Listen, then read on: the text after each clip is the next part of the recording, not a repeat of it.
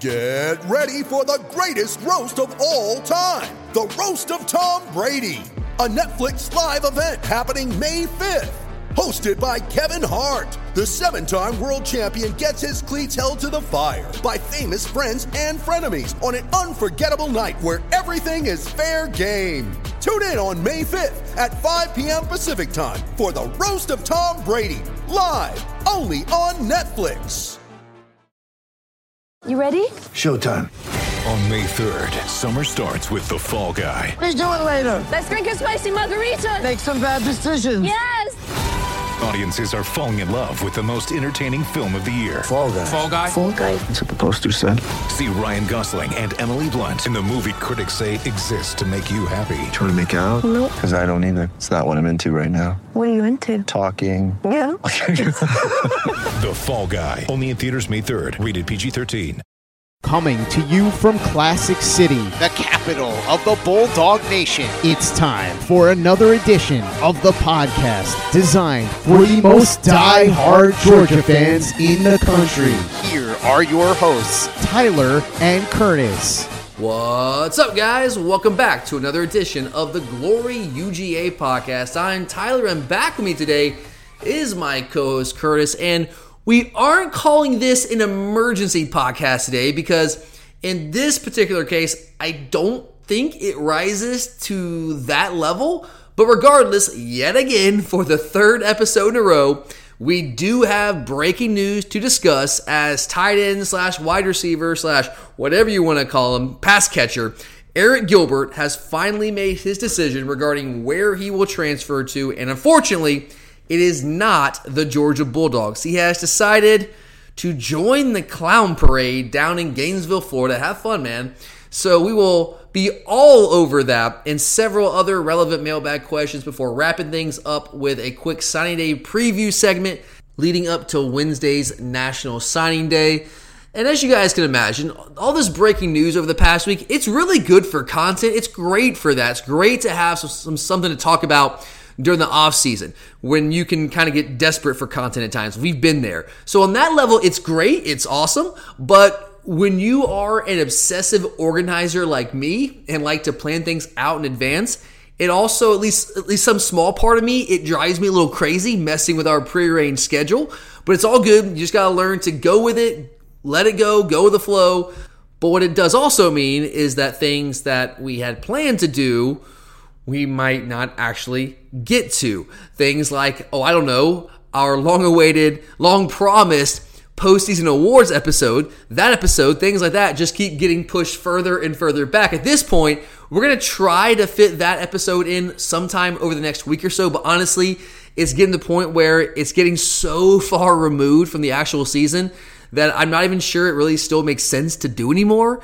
But if you guys want it, we'll certainly do it. We'll try to make that happen coming up here the next week or so. But with signing day coming up, if anything else, if there's any more breaking news of any kind of variety that we have to cover on this show, any more emergency podcasts, we just might not be able to get to that show because it's going to be weird. Like we're going to be like late February, March, getting ready to talk about spring practice, and here we are still trying to do the postseason awards show. So hopefully we can get that in the next week or so. But if not, just understand that we just had a lot of stuff that we did not anticipate having to talk about that we've been talking about for the past couple of weeks. We'll see what happens. We'll play it by ear here. But as for today, Curtis, we've got to start with the news that hit late yesterday afternoon. In fact, you were the one that texted me about it. You were the first text I got about this, and I dug into it. So I guess thanks, but no thanks.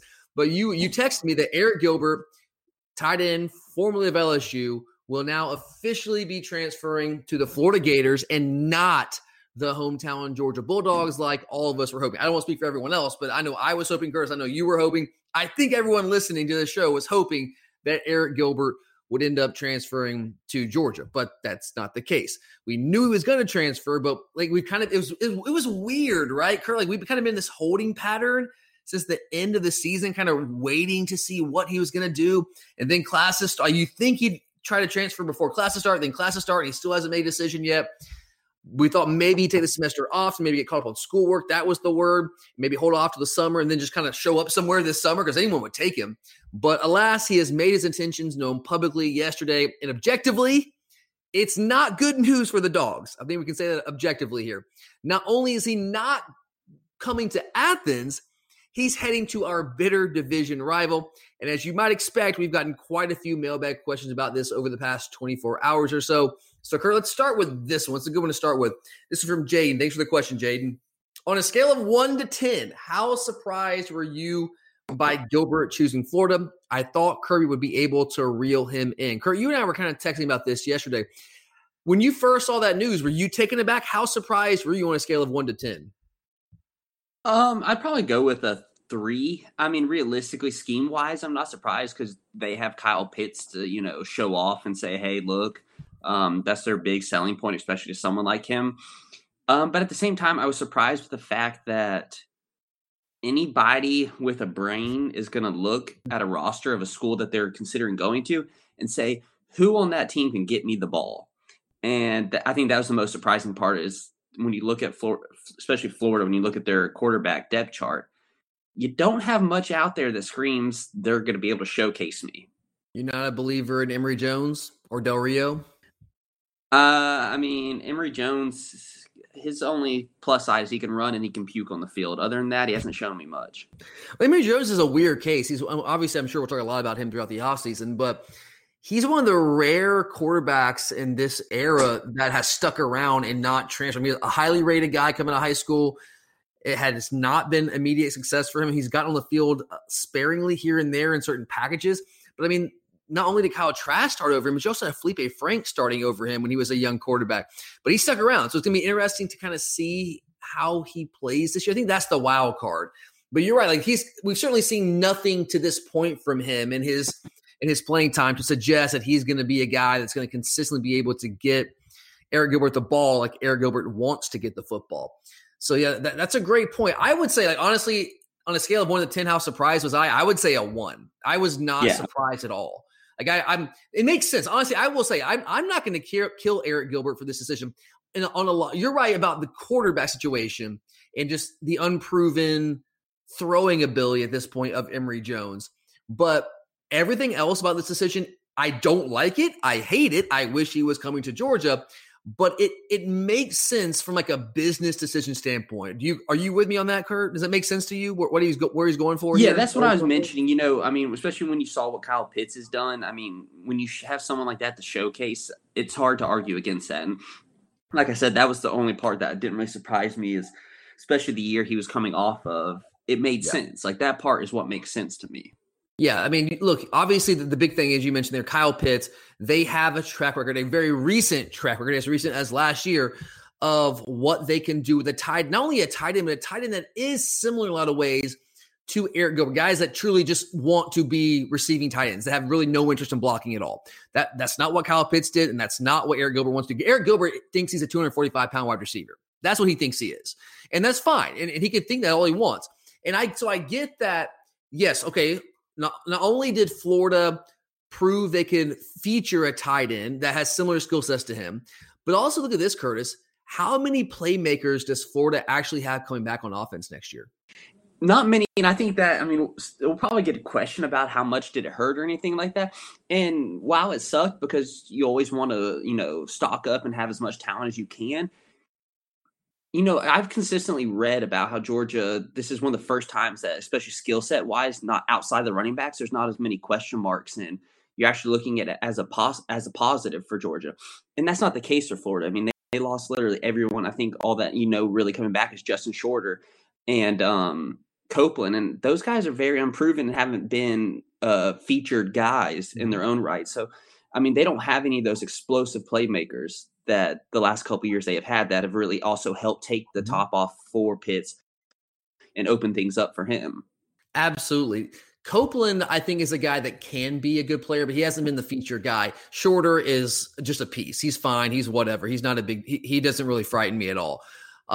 There's no Kadarius Toney. There's no Trevon Grimes, and there's no Kyle Pitts, obviously. So, again, it makes a lot of sense if you look at it. There's not only is there a vacancy at tight end, not only have they proven that they can feature a tight end that has a similar skill set, and probably, obviously, Kyle Pitts is going to the first round, that they can put a tight end in the first round with Dan Mullen's offense.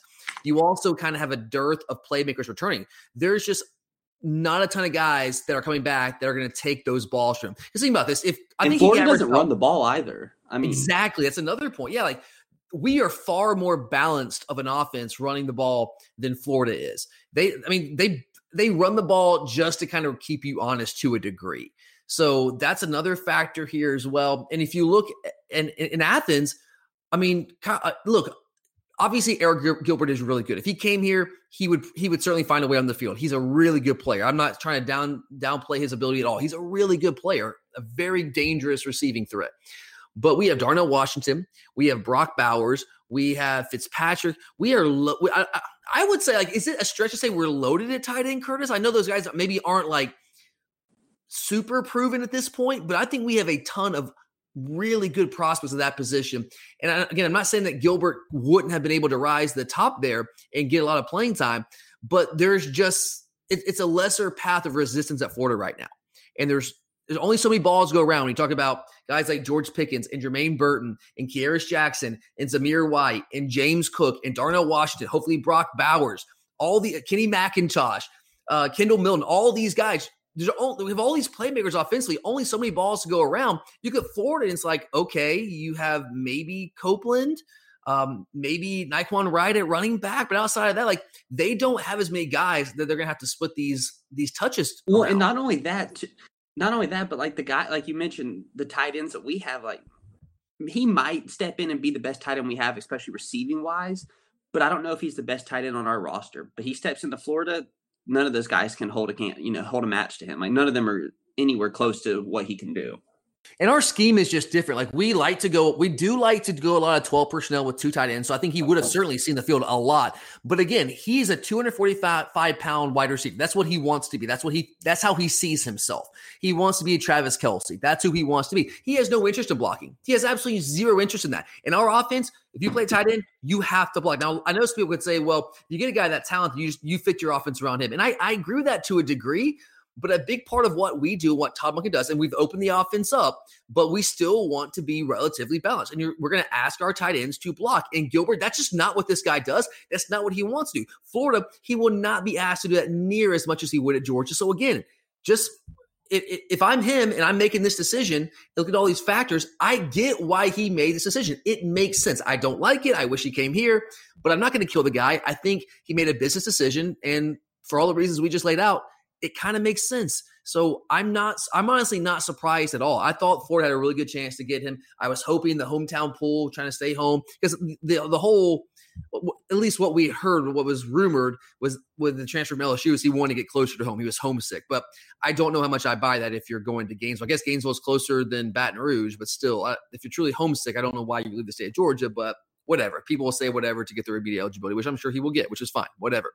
All right, let's move on to the next question. Curtin, you kind of alluded to this. This is from Steve Areno. I love it. This is Steve Areno of like the old Steve Arenos here in Athens, maybe. I don't know. But Steve Areno asked, how big of a blow is it to lose Eric Gilbert to Florida? I thought they would take a big step back next year without all their weapons, but maybe not so much now. Kurt, that's a good question. How big of a blow is it for us to not land Eric Gilbert for him to end up at Florida? I think it is a big blow, but realistically, one guy is not going to make an entire team. You've seen other teams that have, one or couple good players, and yet they still don't have enough to get over it. And I think that's where Florida is right now. But as good as he may be, I don't know quarterback wise if they have enough to think about Kyle Pitts. You were hearing about him when Felipe Franks was the quarterback, but he didn't really truly take off till someone like Kyle Trask stepped in who could consistently get him the ball and was a more accurate quarterback. And I don't know if they have that in Emory Jones, so I'm not positive that his talents will get showcased as well as they could without someone who can get him the ball. You never want your rivals to get good, but let's be honest, in the SEC, they're going to get 5 stars and good players, and it's the name of the game, and that's how life is. But I don't think it kills us, and I don't think it puts them over the top anywhere close because they have so many more deficiencies to make up. Like you mentioned all the playmakers they had before. They don't have that many this year.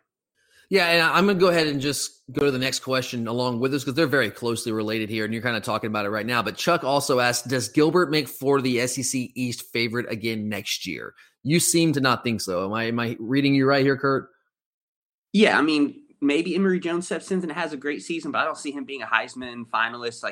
Trask most of the times almost had fewer incompletions or almost had more touchdowns he did in incompletions in games that felt like he was just showing out that much.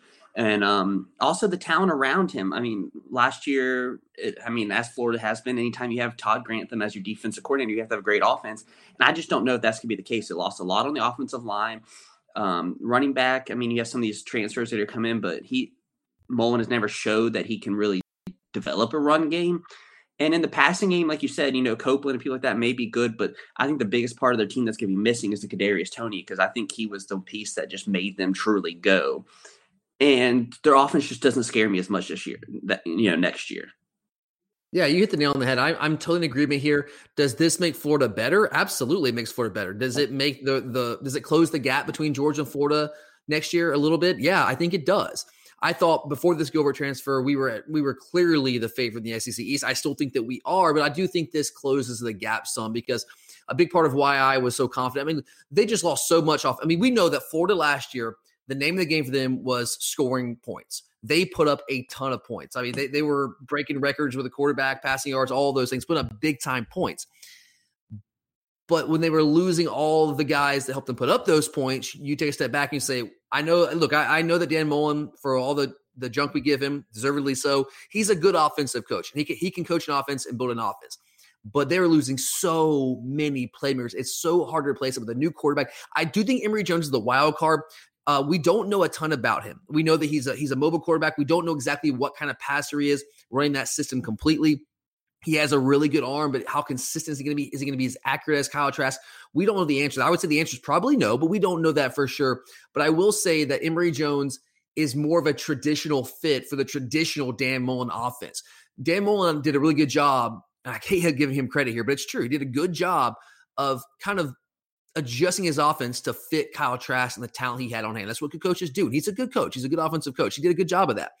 And now it's going to be very interesting to see what this offense is like with fewer playmakers than they had last year, but maybe with a quarterback that fits his traditional system a lot better than Kyle Trask did. That's interesting. But you mentioned Florida's defense, Curtis. I mean, they're a disaster on defense right now. Do you really expect that to get any better at all next year, Kurt, or like demonstrably better in any way? Honestly, no. I mean, they have not recruited at a high levels, and outside of Kaiir Elam and the shoe thrower coming back, outside of that, they don't have a lot that really screams that they're going to be a difference maker. Yeah, I do think Kaiir Elam's really good, but their front seven is just average as grits, man. They're so average in the front seven, and you've got to be good in the front seven to win at a high level. And look, I know that we're losing a lot of players on defense. That's what we're going to hear all offseason. That would be the narrative. Georgia's losing so much on defense. I think Bill Connolly actually released his returning production numbers for the first time today, and we were very low on defense. I think like 36% of our defensive starters returning or defensive production returning. And so, yeah, I know we're losing a lot of guys, but this is where all those guys that we play, that we find roles for, this is where that comes to actually help us. This is where that benefits us. Guys like Adam Anderson have not been the guy, but now they will be. They've got playing time. Nolan Smith, same thing. Jalen Carter, these guys are going to step up. We have now there are some holes in secondary. There's no doubt there. But now our front seven, we are going to be very, very good. Maybe even potentially better than we were last year. And that's hard to imagine. We were really good in the front seven last year. Jordan Davis coming back is huge. But the difference is offensively, Curtis. The Georgia offense that Florida faced in Jacksonville this year is a shell of the offense, the Georgia offense they will face next year. We are absolutely loaded on offense. Yes, we have far more talent and playmakers than Florida will have coming back next year. And we spent all year long talking about it's all about offense now. It's about who can score, but has enough defense to stop the other teams. And I think that's going to be it. Will our defense be as good as it was last year? Maybe not. I'm not going to sit here and say, yeah, absolutely it'll be the exact same defense. Maybe it won't be as dominant as we were last year. But we're going to take such a massive jump offensively, in my opinion, that I think it will more than compensate for that. And you're right. Like Florida, they had when they are losing these guys, they have not been recruited the level that we have to just be able to plug and play those guys in and not skip a beat. They have not been recruited at that level. Our roster was better this year. Our roster will certainly be better next year. Now, and I've said, I know you guys call me a homer. I know that's fine, but I've made no bones about it. I will stand by this. I really believe by the end of the year, once JT Daniels really established himself as our starting quarterback, a healthy Georgia team with JT Daniels at quarterback was better than Florida. I think we last year at our best were better than Florida at their best, in my opinion. Now, that's not how it works. When we played them, JT wasn't our starter. We weren't completely healthy, and they beat us pretty easily, right? We know that. But I think by the end of the year, our roster, once it was fully activated and healthy, we were better than Florida. And I think that gap is going to be widened this year. Gilbert does close it to a degree, but I don't think that one player, as you said, Kurt, makes that much of a difference. Where now Florida is the head and shoulders above SEC East favorite. No, I think they're going to be good. They're going to still be good on offense. They're going to be a good team. They'll probably win 9 or 10 games.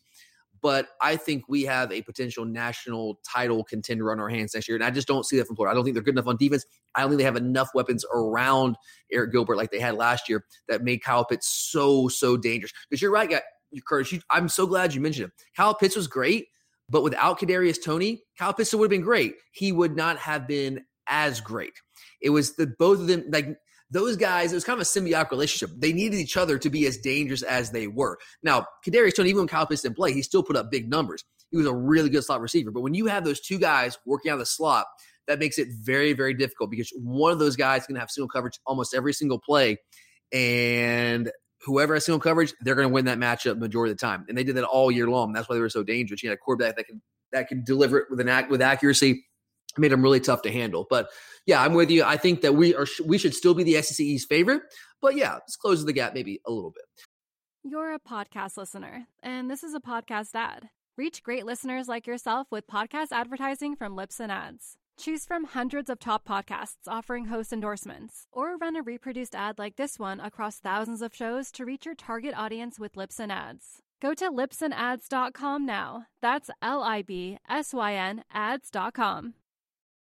You're a podcast listener, and this is a podcast ad. Reach great listeners like yourself with podcast advertising from Libsyn Ads. Choose from hundreds of top podcasts offering host endorsements, or run a reproduced ad like this one across thousands of shows to reach your target audience with Libsyn Ads. Go to libsynads.com now. That's LIBSYN ads.com. But all right, that does it for the Eric Gilbert talk. But we do have a few more mailbag questions relevant to some of the news surrounding the football program from the past week, which we've touched on a little bit. But we have some different angles with these questions, so we'll definitely get to those. And we're going to start with Andrew. This is a really cool question, Curtis. I'm curious to see where you go with this. Andrew asked, of the 3 5-star quarterbacks Kirby Smart has landed at Georgia, so that would be Justin Fields, Brock Vandagriff, and now Gunnar Stockton. We haven't officially signed Gunnar Stockton, but I think unless something catastrophic happens, Gunnar Stockton is going to be signing with Georgia when it's time for him to sign. So of those 3 5-star quarterbacks that Kirby has landed, Curtis, which one do you think will end up having the best career when it's all said and done? Fields, Vandagriff, or Stockton? It's an interesting question. Fields had a great career. There's no way other than to say he really did have a great career, especially when he went to Ohio State. He blew up. He is not having the greatest NFL prospects right now with some of the habits he's developed, but he did have a great career at Ohio State. Between the three games, I think he lost 2 games at Ohio State. Is that right? 2 games in 2 years. I believe so, because I believe they were undefeated last year too. Also, yeah, I think they lost both years in the postseason. Yeah. But outside of Fields, especially when it comes down to between Vandagriff and Gunnar, I may go with Vandagriff just because of what he may be walking into. Realistically, you got to think that he is walking into an easy route to where he gets to sit for a year, especially be comfortable in the system if he wins the job his coming into his sophomore year or his second year at Georgia. He'll have a stable of receivers who have been here for multiple years. He'll have people like Marcus Rosemy, Trey Burton, Darnell Wilson help him along the way. And the way it looks right now, there's going to be some receivers coming in with Stockton, or you hope that guys will want to come and play with him. So I think he may benefit from the upperclassmen and some of these young guys also wanting to come in and play. And I think that by then we'll have an experienced offensive line, because going into this year, you have a lot of guys that are going to come out fighting for spots. And so I think that's why it's a big thing that he's just going to have a lot of experience around him and comfortability with the system. So I think I could see him having a great career at Georgia, and just the skill set he offers, where he's mobile but also a great passer.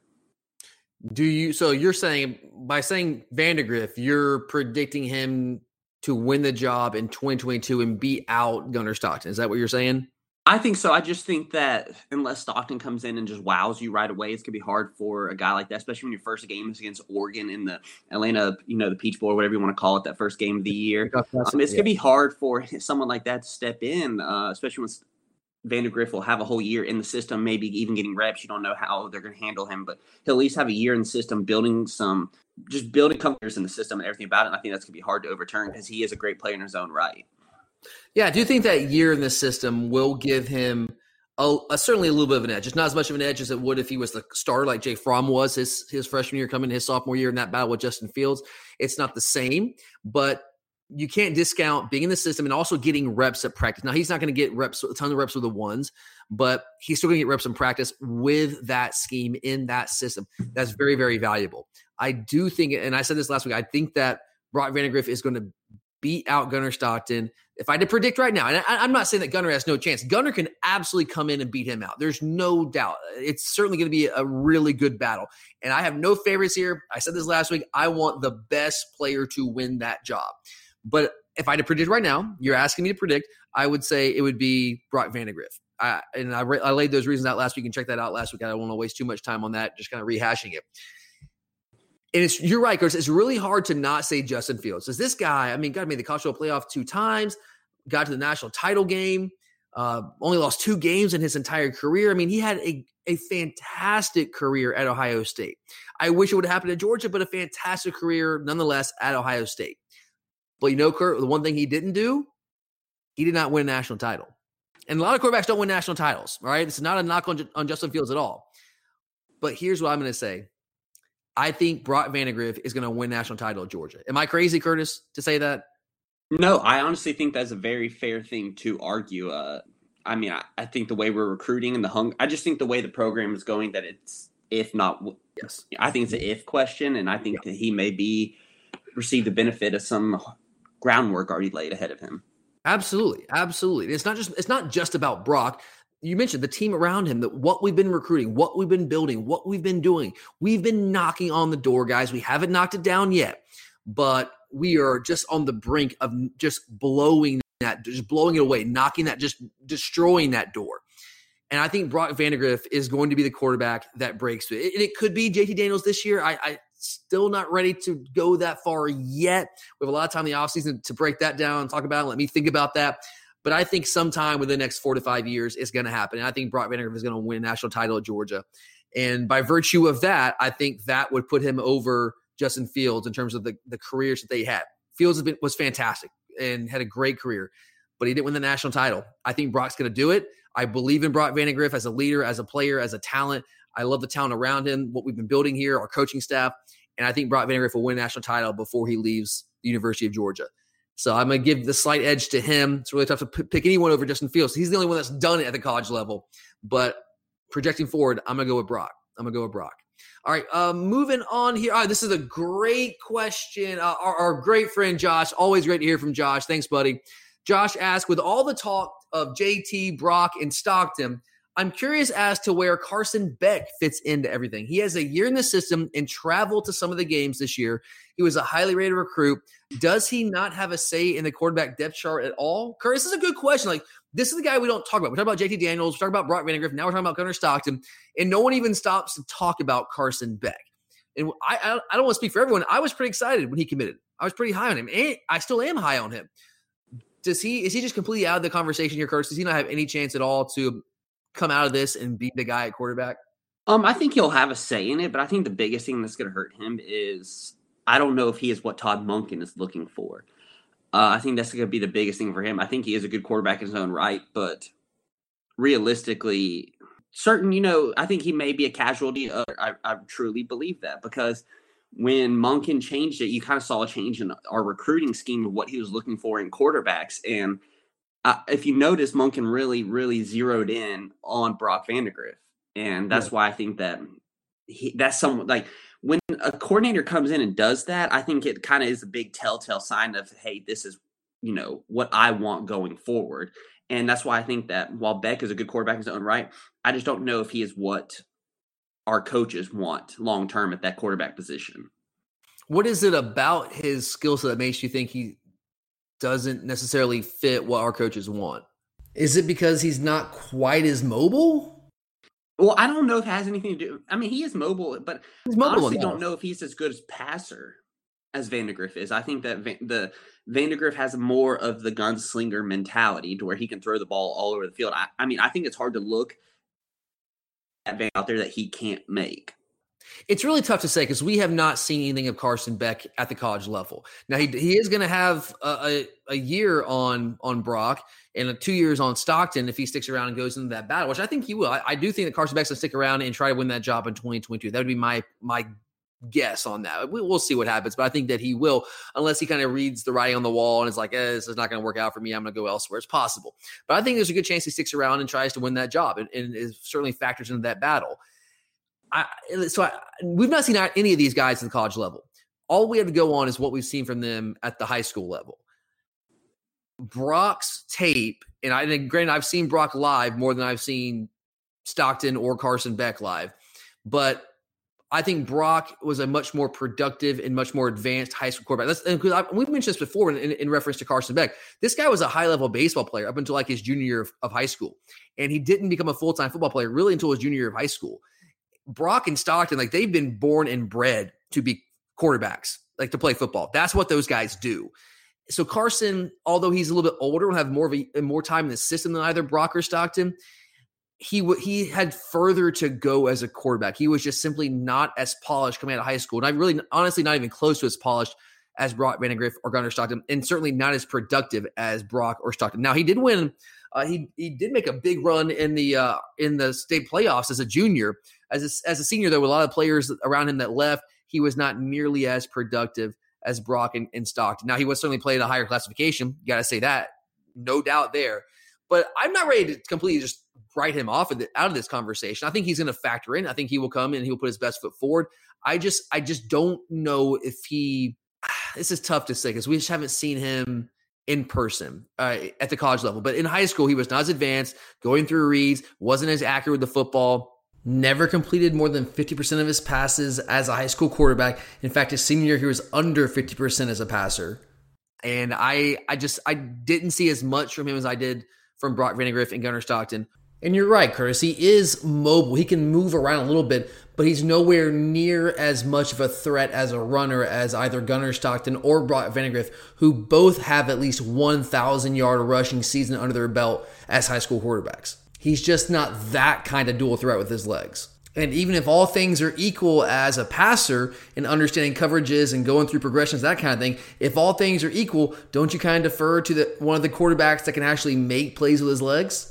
So because of that, I would give an edge to Brock or Stockton. But look, you never know how a guy's going to develop once he gets into the college level, once he starts getting college coaching. Again, he will have an extra year on these guys. So it's certainly not out of the question. I just don't think I would call him the favorite. That's a great question, Josh, because we do kind of just tend to ignore Carson Beck and just write him off. And I think that we should wait a second before we do that, because I do think he's going to stick around, and I think he's going to factor in this battle, and he'll give it everything he's got. And again, hey, if it's Carson Beck, if he's the guy that comes out of the pack in 2022 as the best option, then awesome. Let's go. I don't care. I want to be the best quarterback, and we'll just have to find out who that's going to be. All right, Kurt, one more thing before we talk about some signing day stuff. We got one quick question. I don't know if all of you caught this today, but Ron has a question about Logan Johnson from Prince Avenue, wide receiver, one of Brock Vandagriff's leading wide receivers, coming as a preferred walk-on. So Ron asks, what do you think about Logan Johnson as a preferred walk-on? He did actually commit to us today on Monday as a preferred walk-on. Does this guy have any chance of ever actually playing real snaps for Georgia? Kurt, does Logan Johnson have a shot to really be a factor? I honestly don't think so. I think that is one of those things, especially as a preferred walk-on, you had nothing to lose by offering him. He probably has good – you're going to expect someone that's getting a preferred walk-on is going to have good grades and everything, so you don't really lose any scholarship spots. And if he outperforms and ends up playing, then, it's a victory for you in your own right. But right now, I just don't see it happening while he's shifting and everything like that. I think the one thing he misses that some of these smaller guys that you've seen be good, especially in the SEC, is a little bit more quickness and burst, and I think that's the one thing he misses.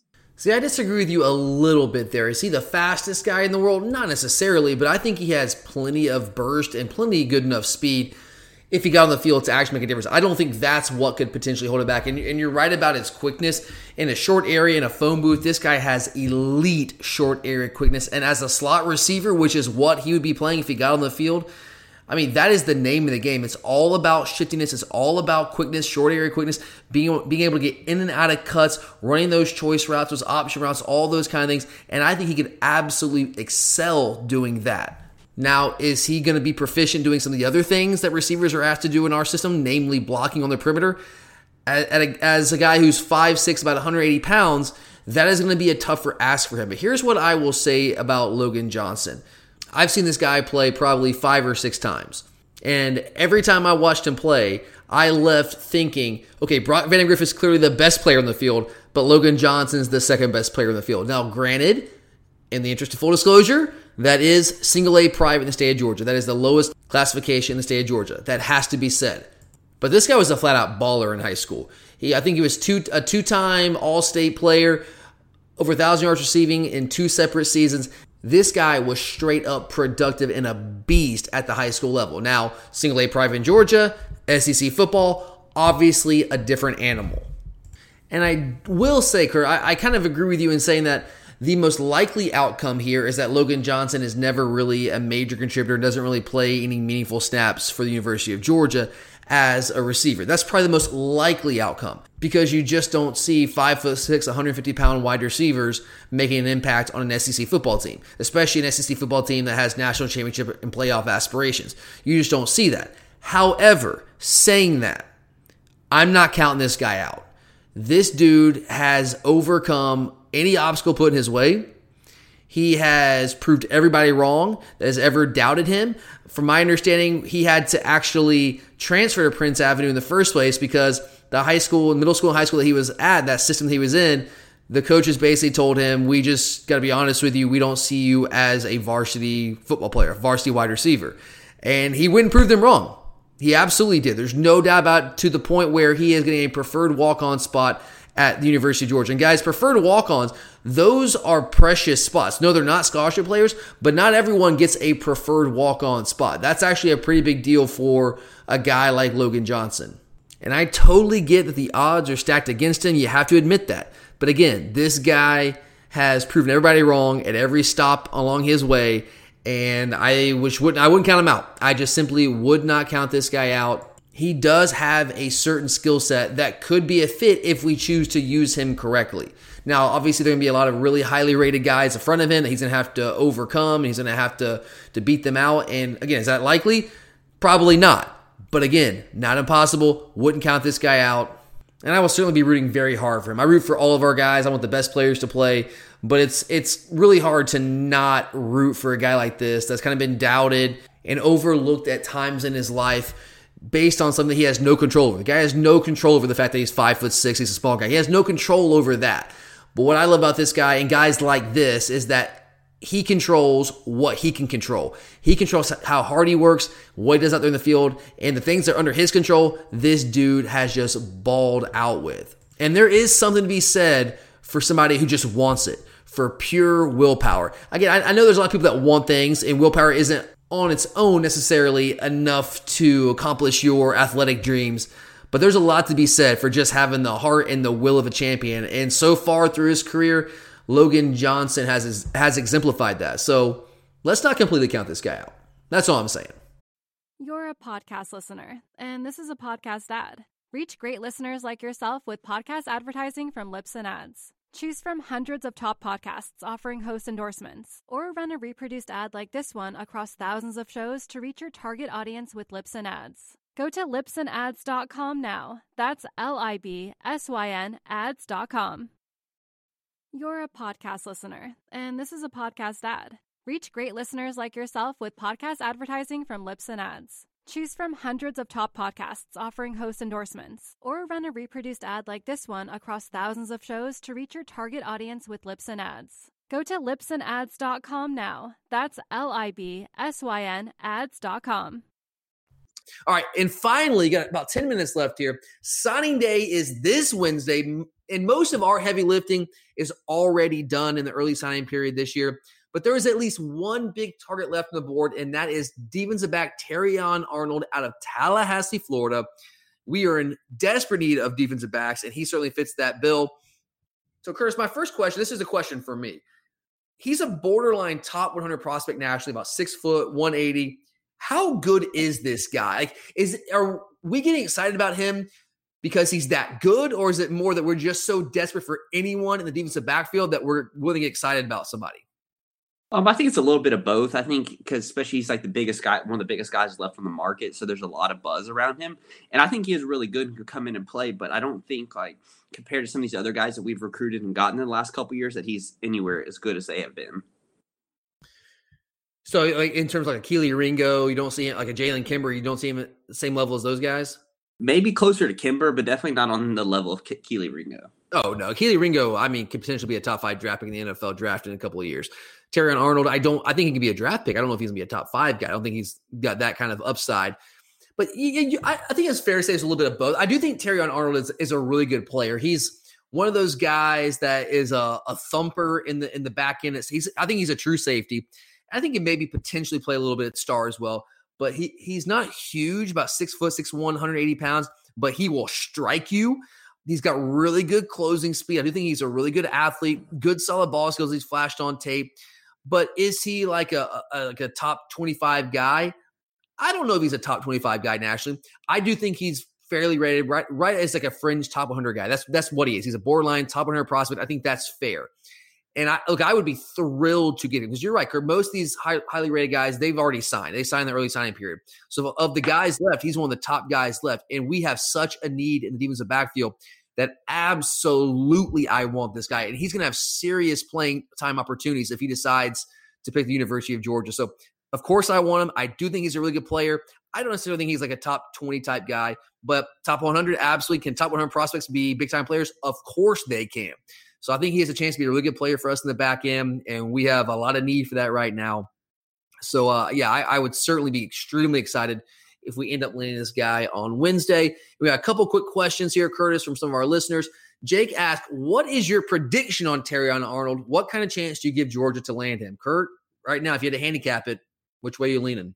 I'll probably just say he goes to Bama. I mean, right now they just have a lot to sell. But I think at the same time it could go either way, but that would be my guess right now. I know this is a cop-out. Like, I truly think it's 50-50 right now. It seems like Florida's out of the picture. They were there for a while. I know his top 3 is technically Georgia, Florida, and Alabama, but the word around town and just, among different recruiting writers that Florida's basically out of this. It's really a Georgia-Alabama battle. And look, Kirby Smart's won his fair share of battles head-to-head with Nick Saban. He's also lost some as well. There's some high-profile ones he's lost. He's also won some high-profile battles against Nick Saban. So I think it's truly 50-50.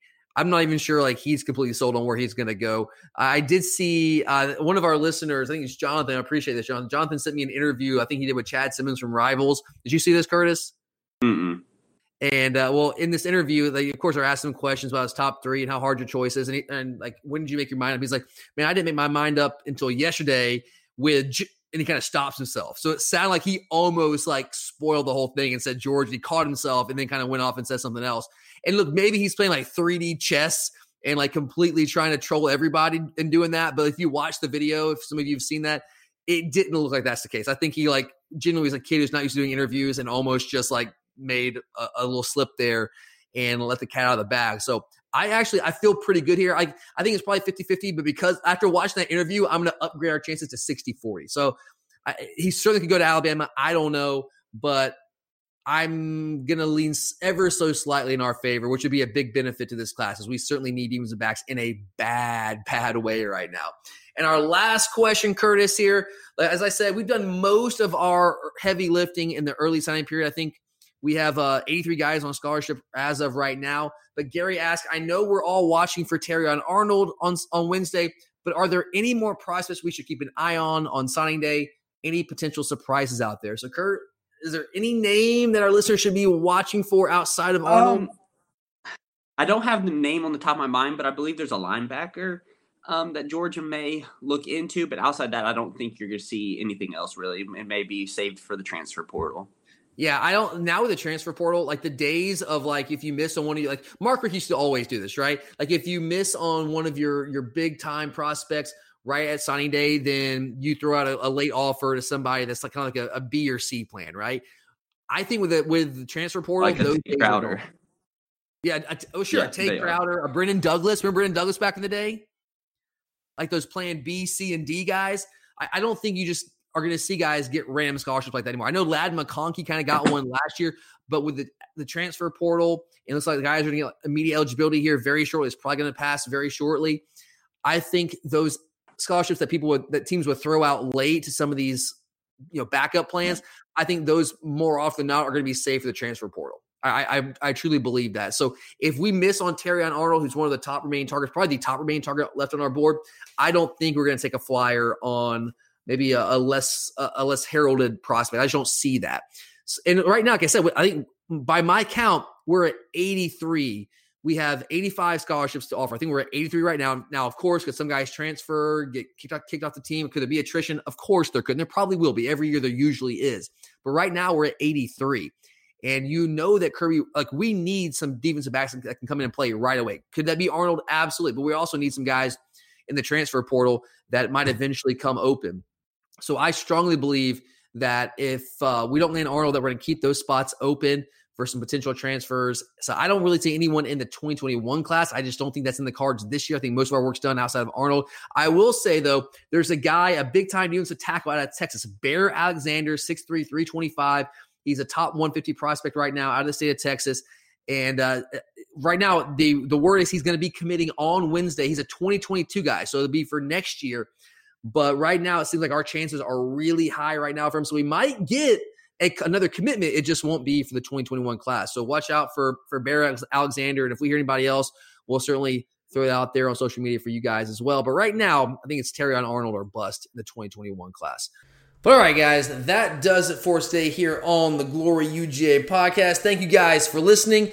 Charlie and I will be back later on this week, and what we'll be doing on our second episode this week is we're going to be holding ourselves accountable. We did this last year. We might have done it the year before, but we definitely did it last year, where we're going to go back and look at our preseason predictions, hold ourselves accountable, and look at what we got right and what we got wrong. There's a fair amount of both, so we'll have some fun with that, kind of calling ourselves out, maybe patting ourselves on the back a few times here and there for what we got right during the preseason. So that should be fun later on this week. And then Curtis and I will be back first thing next week to recap signing day. The reason we're not recapping signing day this week is just a scheduling thing. Curtis has got some law school responsibilities that he's got to take care of on Wednesday and Thursday this week, and he wants to be here to talk recruiting. So we're going to push that back to early next week. First thing next week, we'll have that for you guys. So a lot of stuff to look forward to in the next week or two, guys. But again, thanks for listening. For Curtis, I'm Tyler, and as always, go Dogs!